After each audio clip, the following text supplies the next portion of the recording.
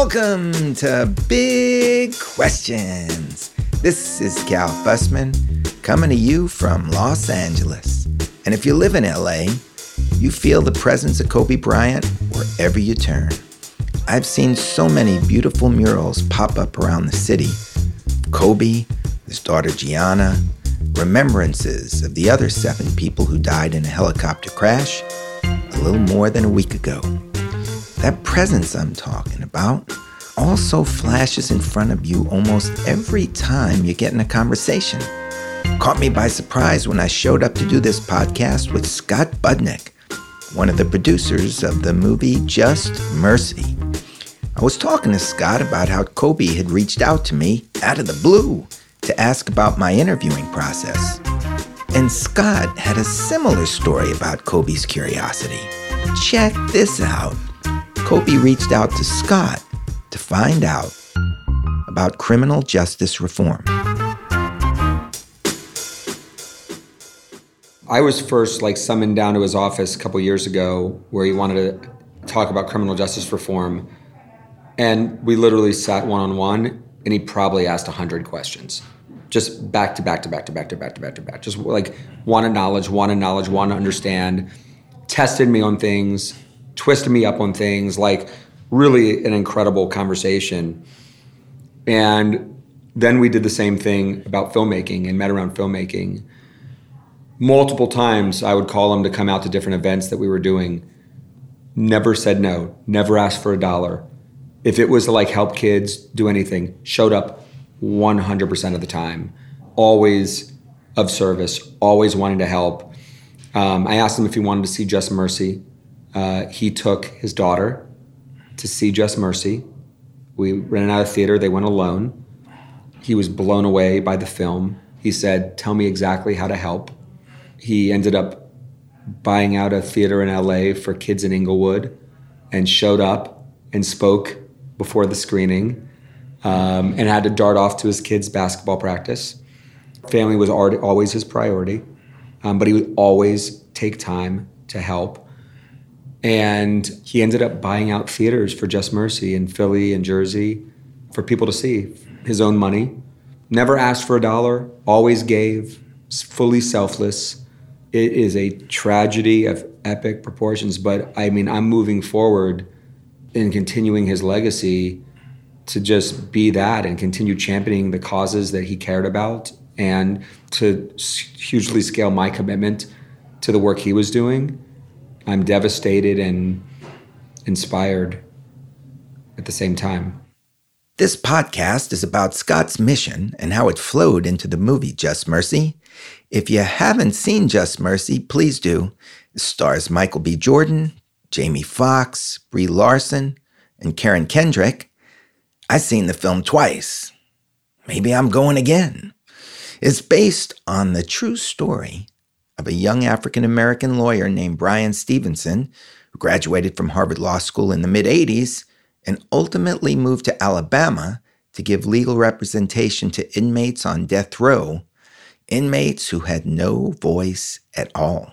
The movie has many levels to it, but it focuses on the relationship between Stevenson and an inmate named Johnny D, who's been set up by law enforcement and wrongly convicted of murder. The movie is about their fight for justice. I don't want to spoil it for you, so I'll just leave it at that.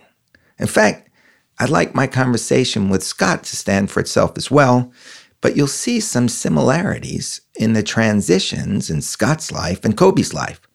Scott had worked in film for years and produced the film Hangover, which I believe is the highest grossing R-rated comedy ever. He was at the top of that game when he shifted his life into educating the public and making changes in our criminal justice system. I met Kobe at his transition point just after he retired from playing in the National Basketball Association. And one of the first things I noticed when I sat down with Kobe was that he didn't have that hollowness that you might find in many athletes after they retire. Kobe had absolutely none of that. He was already completely focused on using curiosity and storytelling to help the leaders of the future reach their full potential. So my big question going into this conversation with Scott was, how does a man go from Hangover to Just Mercy? The answer is relevant to all of us. Before we get started, I'd like to thank Elaine Chan for helping arrange this conversation. Elaine is a great example of how my life has been improved and inspired by this podcast. She reached out over email after listening, and we've had some wonderful conversations since. For about 5 years now, Elaine has been putting on theater and music workshops at youth and adult correctional facilities, and her passion for seeing the humanity in those behind bars will help anyone see the world differently. I've been so grateful for our conversations that I sent Elaine an entire sporty getup. The works. And you know what she told me? That it's painful to put a pair of Sportique sweatpants in the washing machine. Because when you put a pair of Sportique sweatpants in the washing machine, you can't wear them. So you know what? We're going to send Elaine another pair of Sportique sweatpants so she can roam in comfort even when her Sportiques are getting cleaned up. If you want to feel how comfortable a pair of sweatpants can be, go to Sportique.com. That's SPORTIQE and use the offer code CAL for a 20% discount. And thank you, Elaine. Thank you, Scott Budnick, for making everyone you touch more comfortable. Let's get straight to Scott Budnick.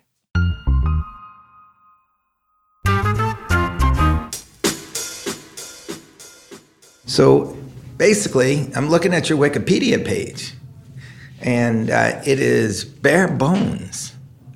Scott Budnick is an American film producer whose work includes serving as one of the executive producers of The Hangover back in 2009, highest grossing R-rated comedy of all time. He's also noteworthy for his efforts as a volunteer in California state prisons in advocacy on behalf of prisoners. Awarded the 2012 California Governor's Volunteer of the Year for his efforts, founded the Anti-Recidivism Coalition. You got it. I'm proud of you, Cal. I always stammer on it. Right. They don't get that. Recidivism. ARC. Simply. Okay. It's missing Just Mercy. You got to get this updated. It's coming. Okay. So, big question. How do you go from The Hangover to Just Mercy? I mean, there is a big leap there, but let's start it in the beginning. Just tell me where all this came from, because it obviously has love of film at the bottom of it. Absolutely. I came out to Los Angeles from Atlanta and got my first job after eating a lot of ramen soup and macaroni and cheese and not being able to pay my rent, and finally got a job after about 6 months of looking. And it was with Todd Phillips on his first narrative film, Road Trip. And I spent 4 years working with him in the business, ultimately spent 16 years with him. But 4 years in, I just found myself in the same restaurants, bars, clubs, having the same conversations, all in the bubble of Hollywood. And it just wasn't making me happy, plain and simple. I had come from Atlanta where my dad was a doctor and was always having me volunteer in the hospital, and we're always a kind of be of service. And now I'm in this Hollywood bubble, like partying and having fun and going to nice meals and just like a little oblivious to what's going on right down the street. And a friend of mine invited me down to a juvenile hall in the San Fernando Valley on a Saturday morning. And I said, that's an interesting way to start the morning. Like, let's go check it out. He said, come be a guest speaker in a creative writing program. And so I walk into this juvenile hall, and the first thing I see as I'm walking to the building where we're going to do the class is probably a kid who was 9 years old, handcuffed and shackled, being escorted by an officer. And it was just one of the most startling visuals I've ever seen. He was a child. He was a child. And I then get to the building where we're teaching this class, and it's the area of the juvenile hall that is all kids being tried as adults for serious crimes. And it's a little intimidating, and I walk in there, and it's in this fluorescent lit hallway, and they've set this folding table up, and we sit down at the table, and these kids file in, and turn to the kid that sits right next to me, and I said, "How was your week? Are you doing okay in here?" And he said, "It was a really bad week. I just got sentenced to 300 years to life in prison." I said, "What's your name? How old are you? How did this happen?" His name was David. He was 15 years old when he committed his crime. His crime was standing next to a guy that shot the victim in the rear end.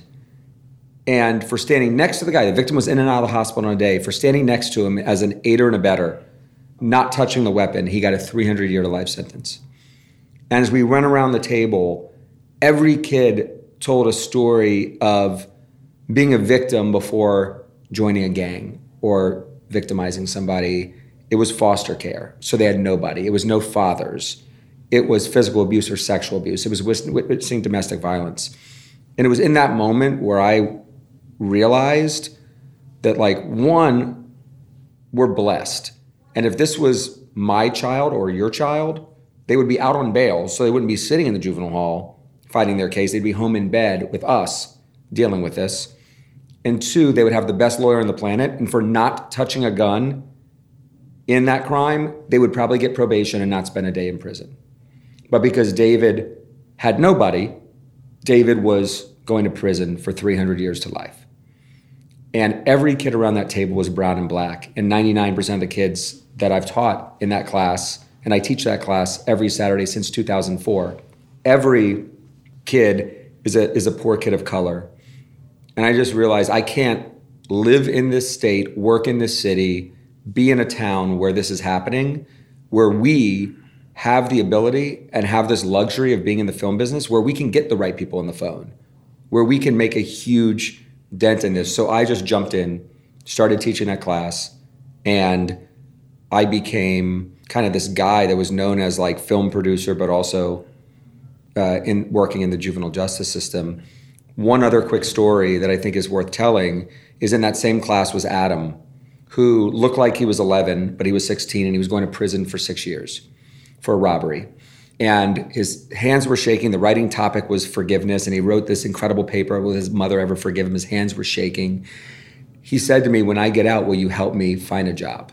I said, "Absolutely. Here's my cell phone number. Call me." We stayed in touch the whole time, but when he got out, he called me. And I said, "We're in pre-production on a movie called The Hangover. Come down. You'll be an intern." And he came down, told him to show up at 6 a.m. He showed up at 5 a.m, out-hustled everybody, attitude of gratitude. At the end of the film, his department head said, "This is one of the greatest kids that's ever worked for me. I'm taking him on our next film. He's getting in the union." And he went from $12 an hour to $42 an hour. And now, not only is he in the union making $150,000 a year, his 4 brothers are all in camera, prop, set dressing, all of them. They just bought their family a house. They've lifted the entire family out of poverty. And so I kind of lived that dual life. All from one Saturday morning. That shocked the conscience. You know, it seems to me that the movie Just Mercy was designed to do exactly that. It was to give us a feeling of your Saturday morning. I learned a few lessons, and I kind of came into this whole criminal justice stuff fairly ignorant and just learned along the way. One of the lessons I learned is when you show people's humanity, even if they committed a horrible crime, if you treated them with love and respect, if you believed in their ability to change and transform, if you supported that, if you mentored that, and you show people's humanity, no matter where people come into this issue, they change. Whether they come from law enforcement, whether they're a victim of crime themselves, whether they're a Republican, they're a fiscal conservative, an evangelical, whatever it is, when it becomes a human thing and you lose all the rhetoric, then people change. Anyone I brought into prison came out a different person, no matter what their political beliefs or belief on this issue was. So one, I realized that humanizing was the key to all of this. 2, I had met somebody that was involved in the marriage equality movement. And when I asked him, what were the most game-changing moments that allowed you to go from illegal in every state to legal in every state, he looked at me without missing a beat and said, Will and Grace. That it was Will and Grace, Modern Family, Glee, Ellen DeGeneres, Brokeback Mountain Milk, that basically over a decade humanized gay couples. And if people didn't fully change their opinion of it, they at least softened their opposition, which allowed them to give them the room to get to where they got. And I realized that we have the power and the pedestal, but also the responsibility in this business. I mean, this business can harm culture if you're not careful, right? But I also believe that we have the ability to really change culture. And we have the ability to tell stories that create deep empathy, that change the way people think. And I can't bring everyone into juvenile hall on a Saturday morning. I can't bring everyone into prison, but they can go see Just Mercy and see an incredibly human story of an innocent man on death row, which, again, how's that partisan, right? Who on the planet would want an innocent person to be in prison or to be executed, right? And so that's something that everyone can be brought in with and be related to. But as my hero, Bryan Stevenson, always says, mercy's not just for the innocent. When you see the film, you also meet Herbert, right, who committed a horrible crime. But even with the horrible crime, was returning from war with PTSD and went untreated, as we hear every day with our veterans. You saw in the film how deeply remorseful Herbert was for what happened. And so, spoiler alert, when you have his execution, we had people on our test screenings really change everything that their beliefs in the system and how they felt about the system, not just from the story of Walter, but also from the story of Herbert, right? And to me, so many of the people I work with were not innocent. Some were, and that's a horrible tragedy, but 99% of the people I work with committed the crime.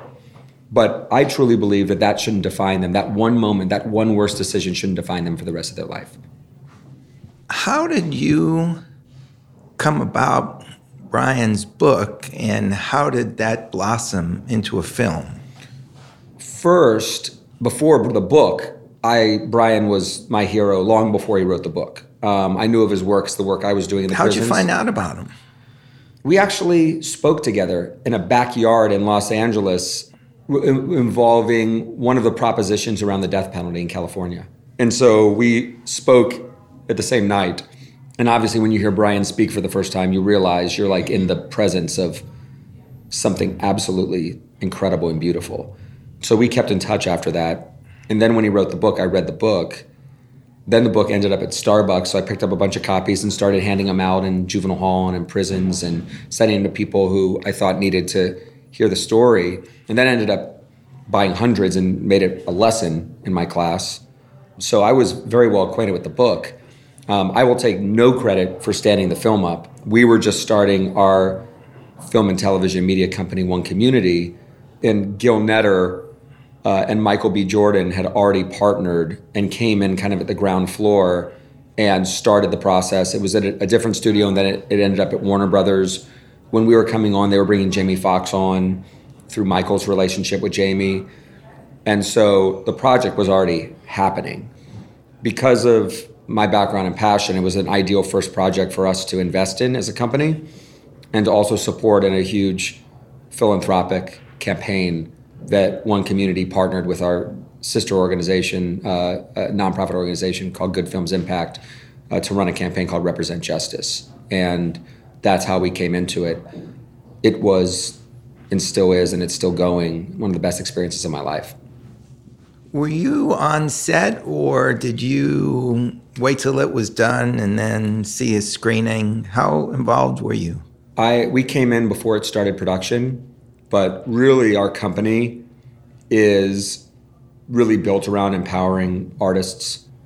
It's not our job when you have Michael B. Jordan and Bryan Stevenson and Jamie Foxx and Brie Larson, and a director as incredible as Destin Cretton and Gil Netter who's producing it. Our job is to just be there to support. And our job is really to drive impact. And I think all our relationship with everybody, from Warner Brothers, the studio who was our partner on this, to all the actors, filmmakers, et cetera, was to add a layer of kind of depth in this, that we're going to be using this film and all of its messages and all the empathy to change lives, change communities, change laws, create a system that's really built around justice and mercy. Have there been any changes thus far? I realize the movie has just come out, but after you walk out, you are changed. I just don't know if that allows changes to be made immediately. The part of our campaign, our impact campaign around Just Mercy, that I think is different than what's been done in the past is that we started it long before the movie came out, and it continues for another 6 months or more. In the fall, we had incredible moments. We screened for a large handful of governors, one by one, privately, and when the lights came up, and I will say that 90% of the governors we screened for were in tears at the end of the film, had conversations about policy change, and have had consistent follow-up with those governors of those states. Since then, Republican governors, Democrat governors, and we have much more of that upcoming. So that's just getting started, and we're now on the second phase of the policy change and the actual legislation that will come from those screenings. We have done a lot with really believing that changing culture is key, and who are some of the biggest cultural influencers. So we partnered with the NBA and screened for probably 15 to 20 NBA teams, as well as NFL teams, and created an initiative called Play for Justice, where once a team saw Just Mercy, if they wanted to take the next step, Bryan Stevenson always uses the word proximity, right? To get proximate to human suffering, to get proximate to those who are in jails and prisons. We were able to, with the Sacramento Kings and the Milwaukee Bucks and the Lakers, and now many more teams upcoming, do enormous events inside prisons where some of the top players in the NBA and teams would come in, play basketball with the men and soon to be women inside, and have deep conversations, roundtables, mentoring, and now creating long-term relationships between the Sacramento Kings and Folsom Prison, between the Bucks and the rape prison in Milwaukee, with the Lakers and the local juvenile justice facility, and really seeing, we did an incredible event with the Bucks where Giannis, the MVP of the NBA, and 6 of his fellow players and the coach and the governor of Wisconsin and the lieutenant governor of Wisconsin came out to play basketball with men inside a prison incarcerated. And it was one of the most unbelievable experiences. And now having the Bucks, the number one team in the NBA, with the number one player in the NBA, saying publicly that this is their number one issue, that they're getting behind as an organization, that the players are getting behind as individuals, is enormous. And what we're looking at in the next 6 months are focusing on policy change with our local partners. This is nothing that we're doing ourselves. Our local partners are doing a lot of the legislative and the policy change. Culture change with a lot of the different influencers and folks that we're working with. We're going to be doing screenings inside prisons with community members, with church groups, with legislators, with governors. That would be wild. Where they're watching the film together and engaging in conversation. So that culture change component, we have a huge philanthropic piece of what we're doing where we are regranting millions of dollars to local community groups that are doing criminal justice work and reentry work on the ground. And then we have a huge kind of data and analytics piece where we are tracking the impact that we actually make by the end of this campaign. Well, that's the amazing thing about, or one of the amazing things about the movie, where you see Bryan, after he graduates from Harvard, driving down from his childhood home in Delaware. He's alone and can't even get an office at first, won't rent an office when they understand what he's down to do. And you slowly see, oh, they got a house. They're putting a sign up. Then a few minutes later in the movie, you see the house has a library filled with legal books. And then a few minutes later, you're saying, oh, we've added an employee. And at the end of the film, you see like a real life picture of Bryan with like almost an auditorium of people surrounding him. And that kind of testifies to the exponential quality of what you're doing. Do you see a goal line of where this can lead? 5 years, 10 years? I mean, first, like, I think what we're doing is so much inspired by what Bryan did at EJI, and I can take no credit for that other than just like being totally in awe. The one thing I would say about EJI and the work that they do is they are solely and singularly focused on their clients that are sitting in prison. And they walk the walk. They are lawyers that are in the darkest of environments, battling very ingrained, sometimes very racist systems, and battling these for years and decades to ultimately get relief for their client. That statistic that you see where they have won reversals or releases for like 150 plus people, like that's an incredible statistic, especially working in the Deep South. So I can't speak more highly of the work that they do and the love I have for them. As we're engaging in this, to me, this is a global initiative. The stories that we're going to be telling at One Community are not just stories of criminal justice. We're telling stories around all issues of inequality, so prison reform being one of them, but also economic inequality, racial inequality, addiction and mental health issues, immigration issues, education issues, equality for women and girls. So the stories we're going to tell are going to be in around all issues of inequality. As I think about where the goal line is, I think we have to have big, bold goals. And I really use the marriage equality example of where this needs to be. I mean, we need to, right now, we're the largest incarcerator in the world. I work with young people, and we're the only country in the world that would sentence a child to die in prison. No other country in the world would do this. And for some reason, we're fine doing this. Right now in California, our juvenile justice system costs $230,000 to send one kid to prison for 1 year. $230,000. 5 times what it would cost to send them to Harvard.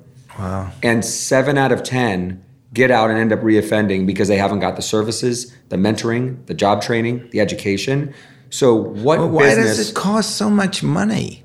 What business in California could make a product that costs $230,000 that fails 7 out of 10 times and not say we are doing something wrong? Forget the cost as well. What about the humanity? What about that these are children? We all know what it takes to turn these lives around.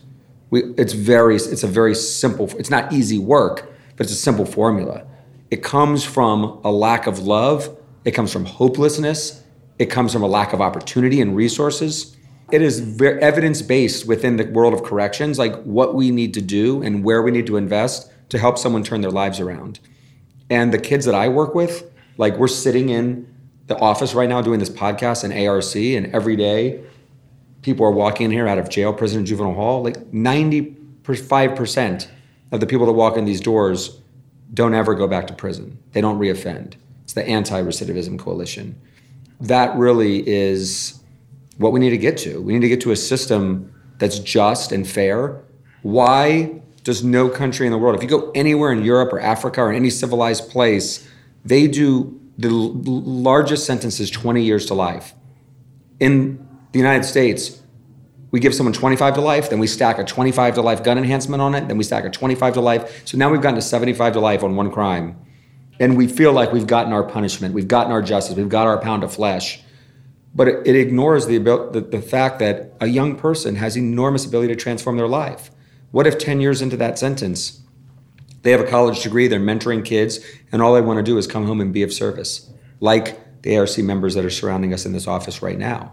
But they now have 65 more years to do. Or in David Negretti's case, He has 280 more years to do for standing next to someone. That is fundamentally unfair. That has to change nationwide.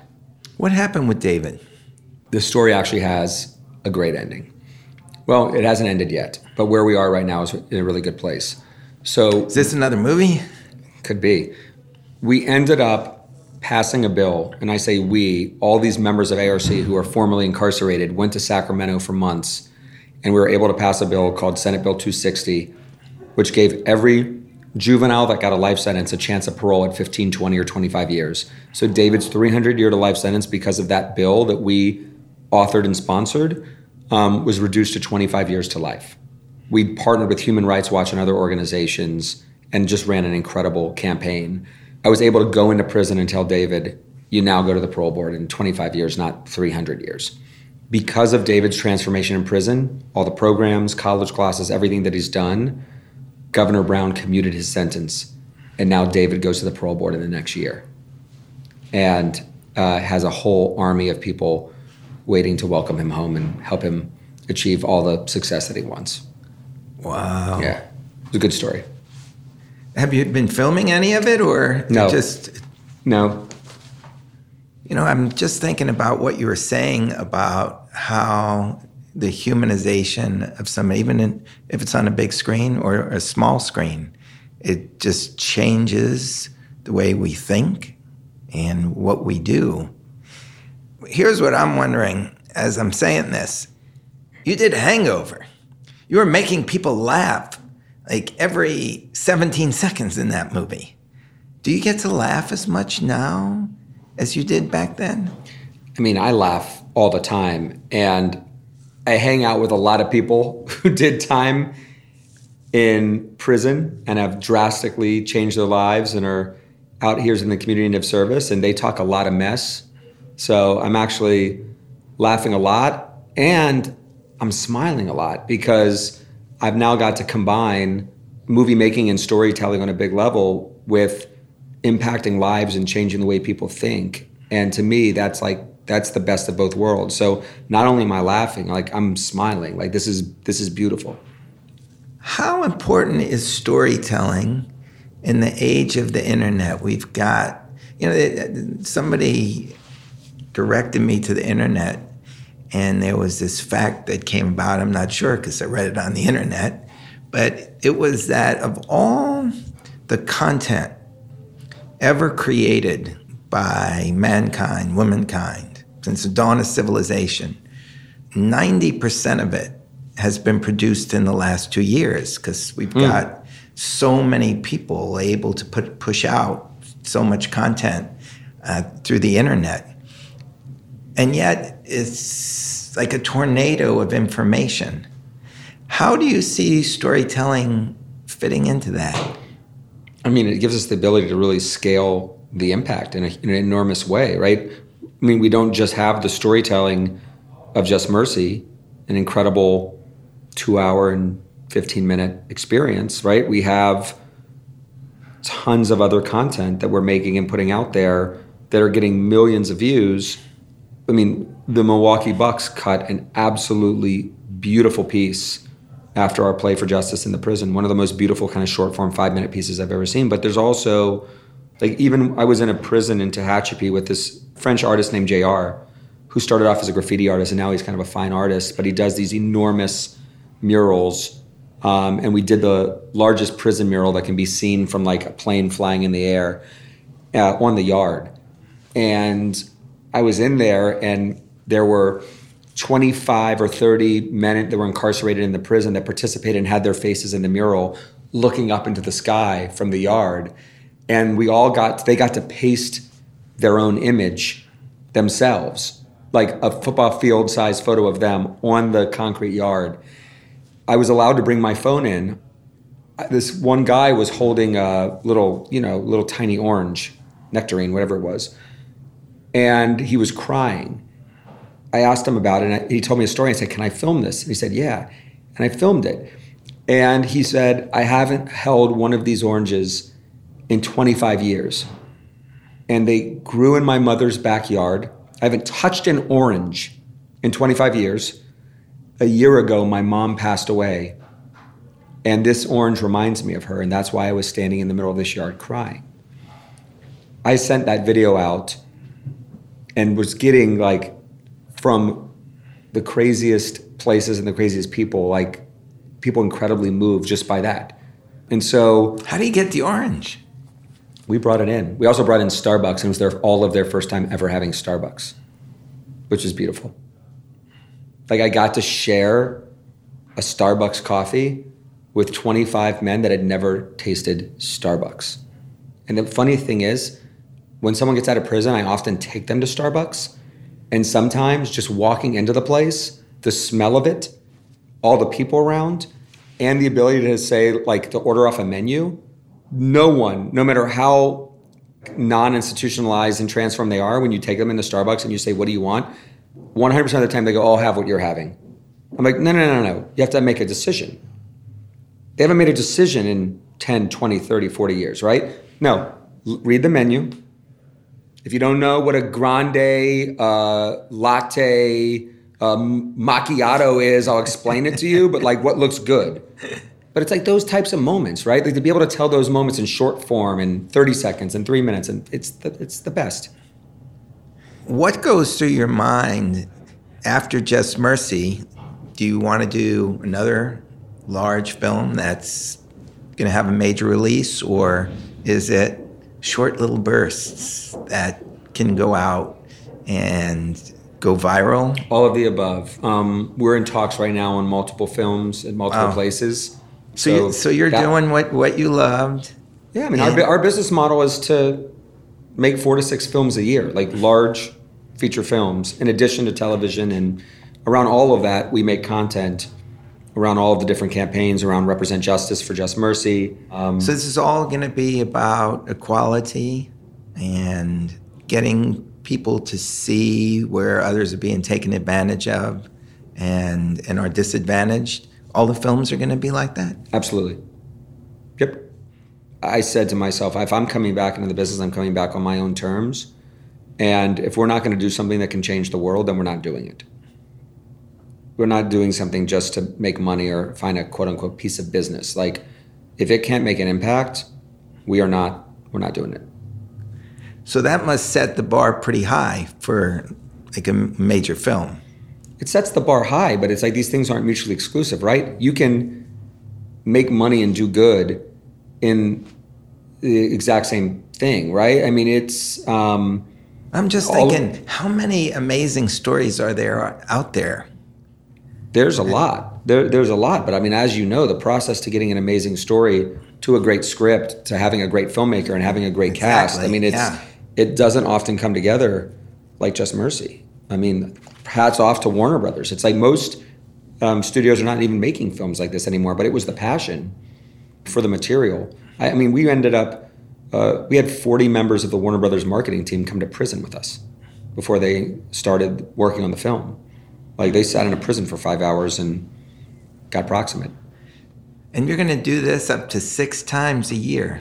Makes my head spin, but yes, absolutely. This is absolutely beautiful. I look forward to seeing where this is all going to go, because that exponential quality, you can feel it when you walk out of Just Mercy. And maybe part of it is just seeing the number of people that were surrounding Bryan in one of the closing shots. Mm-hmm. And you understood his impact. And if everything becomes exponential, the impact can just be magnificent. And it also, it's like, it just brings inspiration to everyone that is working on it. It's like, we had an incredible event with the Los Angeles Lakers where we brought 12 kids out of a juvenile prison who had not seen the light of day outside of prison walls for years, and put them in a van and brought them down to the Lakers training facility. Oh, man. Where Michael B. Jordan greeted them, brought them in and gave them each a pair of LeBron shoes, put them in Represent Justice jerseys, went upstairs, had an incredible, deep, powerful conversation with them where like Jeannie Buss, the owner of the Lakers, was there, and Rob Pelinka, the GM, and Robert Horry and Metta World Peace, the former players. And then they went down and played basketball, and then the Lakers came out, LeBron, AD, everybody, and just created the best moment. And like, At the end of it, like Michael B. looked at me and he's like, this is just one of the most beautiful experiences. But to be able to, in the midst of him traveling the world, marketing the film, be able to have an experience like that. Brie Larson's about to do an event with us at a women's prison. So many of our other actors, Karen Kendrick, who plays Jamie Foxx's wife in the film, came with me on dozens of different trips that were all around making impact. The whole thing is just adds inspiration and a sense of purpose to everything that we're doing. All right. Well, you mentioned the Lakers, and I just wanted to wrap up with something we were talking about before we turned on the mics, because this is a few days after the passing of Kobe Bryant. And you had a similar experience to me in that, and anybody who listened to the podcast 2 weeks past, Kobe Bryant Remembered, you'll hear that he just called me out of the blue while I was driving down the street because he was going into storytelling and he wanted to know about the interviewing process. And we started talking and you said he did the same with you. Yeah. I was first summoned down to his office a couple years ago where he wanted to talk about criminal justice reform. And we literally sat one-on-one and he probably asked 100 questions. Just back to back to back to back to back to back to back. Just wanted knowledge, wanted to understand, tested me on things, twisted me up on things, really an incredible conversation. And then we did the same thing about filmmaking and met around filmmaking. Multiple times I would call him to come out to different events that we were doing. Never said no, never asked for $1. If it was to help kids do anything, showed up 100% of the time. Always of service, always wanting to help. I asked him if he wanted to see Just Mercy. He took his daughter to see Just Mercy. We ran out of theater, they went alone. He was blown away by the film. He said, tell me exactly how to help. He ended up buying out a theater in LA for kids in Inglewood and showed up and spoke before the screening and had to dart off to his kids' basketball practice. Family was always his priority, but he would always take time to help. And he ended up buying out theaters for Just Mercy in Philly and Jersey for people to see. His own money. Never asked for $1, always gave, fully selfless. It is a tragedy of epic proportions, but I'm moving forward in continuing his legacy to just be that and continue championing the causes that he cared about and to hugely scale my commitment to the work he was doing. I'm devastated and inspired at the same time. I think a lot of people don't realize that when he retired, his head was in storytelling and educating future generations. He wasn't looking back. He had a huge mission that he wanted to accomplish. I think it's hard for a lot of people to understand how deep that was. You had to really sit and talk with him and then watch how he was living his life, because he wasn't showing up at a lot of games until his daughter started to play and wanted to go to the games. Yep. And it's beautiful that you can follow your passion and educate so many people. This is really not only changing the world now, but down the road, it may be something that allows the world to be a different place. So thank you. Thanks, Cal. It means a lot. We are really focused on making that impact. And we sit in our staff meetings and we have an incredible team at One Community that are all in this for the right reasons. And every day is a blessing to be able to have these conversations of not just how to tell great stories, commercial stories, engaging stories, movie star-driven stories, award-winning stories, but also how to tie every piece of it into making an impact.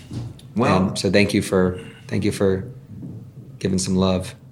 Well, the one thing that really hits me, it's the most basic thought, but after that helicopter went down, you realize you only got a certain amount of ticks on the clock. What are we here for? That's right. So Thank you for being here.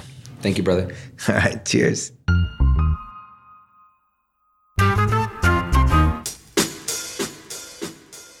That about wraps it up. I want to thank Tim Ferriss for taking me to all these new places when he nudged me to start this podcast. Also want to thank Joe Altamar for a big question he sent me in the email this week. You know, we've only corresponded by email. Never heard his actual voice. So I don't know. Maybe his name is Joe Altamare. Or maybe it's Joe Altamar. We'll find out. But anyway, here's the setup to his question. Callie wrote, I've recently started trying to interview a lot of the top performers at my company as a way to network and learn some of their tips and success stories. But we're not allowed to use recording devices at my company, so the only tool I have is pen and paper. It seems like jotting notes down in a fury, trying to keep up with what they're saying, takes away from me being able to pay attention in the moment. And sometimes it's a mild distraction for the person I'm interviewing. Any tips? Absolutely, Joe. Absolutely. Now, obviously, while I'm doing a podcast, the conversation is being recorded, so I don't have to take any notes. And I relied on my recorder when I did interviews over decades for Esquire magazine. I started in the days of microcassette recorders that weren't completely reliable. The tape could run out when you didn't even know it during your conversation, or it could snap when it was rewinding. So I always advised young interviewers to bring 2 recorders into a session. That way, you didn't have to be constantly looking over at the recorder to make sure the reels were moving, and you could be completely relaxed throughout the interview because you always had a backup. But Joe, your situation is completely different. Here's how I'd go about it. I would enter the meeting with a pen and paper in my pocket, not a sight. I would also reduce the conversation to a single question. That would be, in your case, how did you achieve your greatest success in business? I'd let the subject tell the story and see if it led to even better stories. I'd be listening as if my ears were as large as satellite dishes. Then, when I heard the story that I was looking for, could have been the first, could have been a follow-up story, I'd ask the subject if it was okay to go over it again while I asked a few follow-up questions and took a few notes to make sure I got it completely right. This should get you the permission, Joe, to pull out your pen and paper. It will also give you a chance to ask some follow-up questions that might push the subject to go to deeper places than he or she went the first time the story was told. You already know the basics of the story because you've heard it before, so you don't need to be frantically taking notes. You just need to be putting down important details. If one of your follow-up questions can make the subject think about the story in a new light, the subject just might be grateful for your attention. And they'll probably go out of their way to help you find the very best in their story.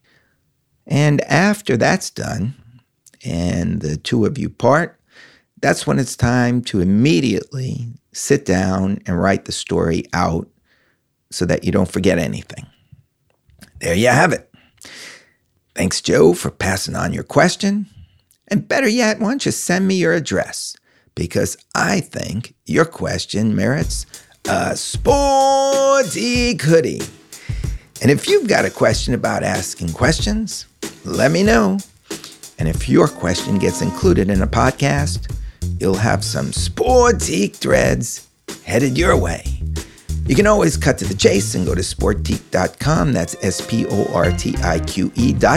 and use the offer code CAL for a 20% discount. As you can tell, I don't read 20-second advertising spots that are sent over by my sponsor. I live with my sponsors. I'm wearing my sportiques as I speak these words. Thanks for listening, and please send me photos like Joe did of where in the world you listen to Big Questions. Hey, and a tip on a great restaurant in your hometown would be nice. And you know what? If you'd rate Big Questions on iTunes, that would be the winning trifecta. Hope we all clink glasses to it down the tracks. Cheers!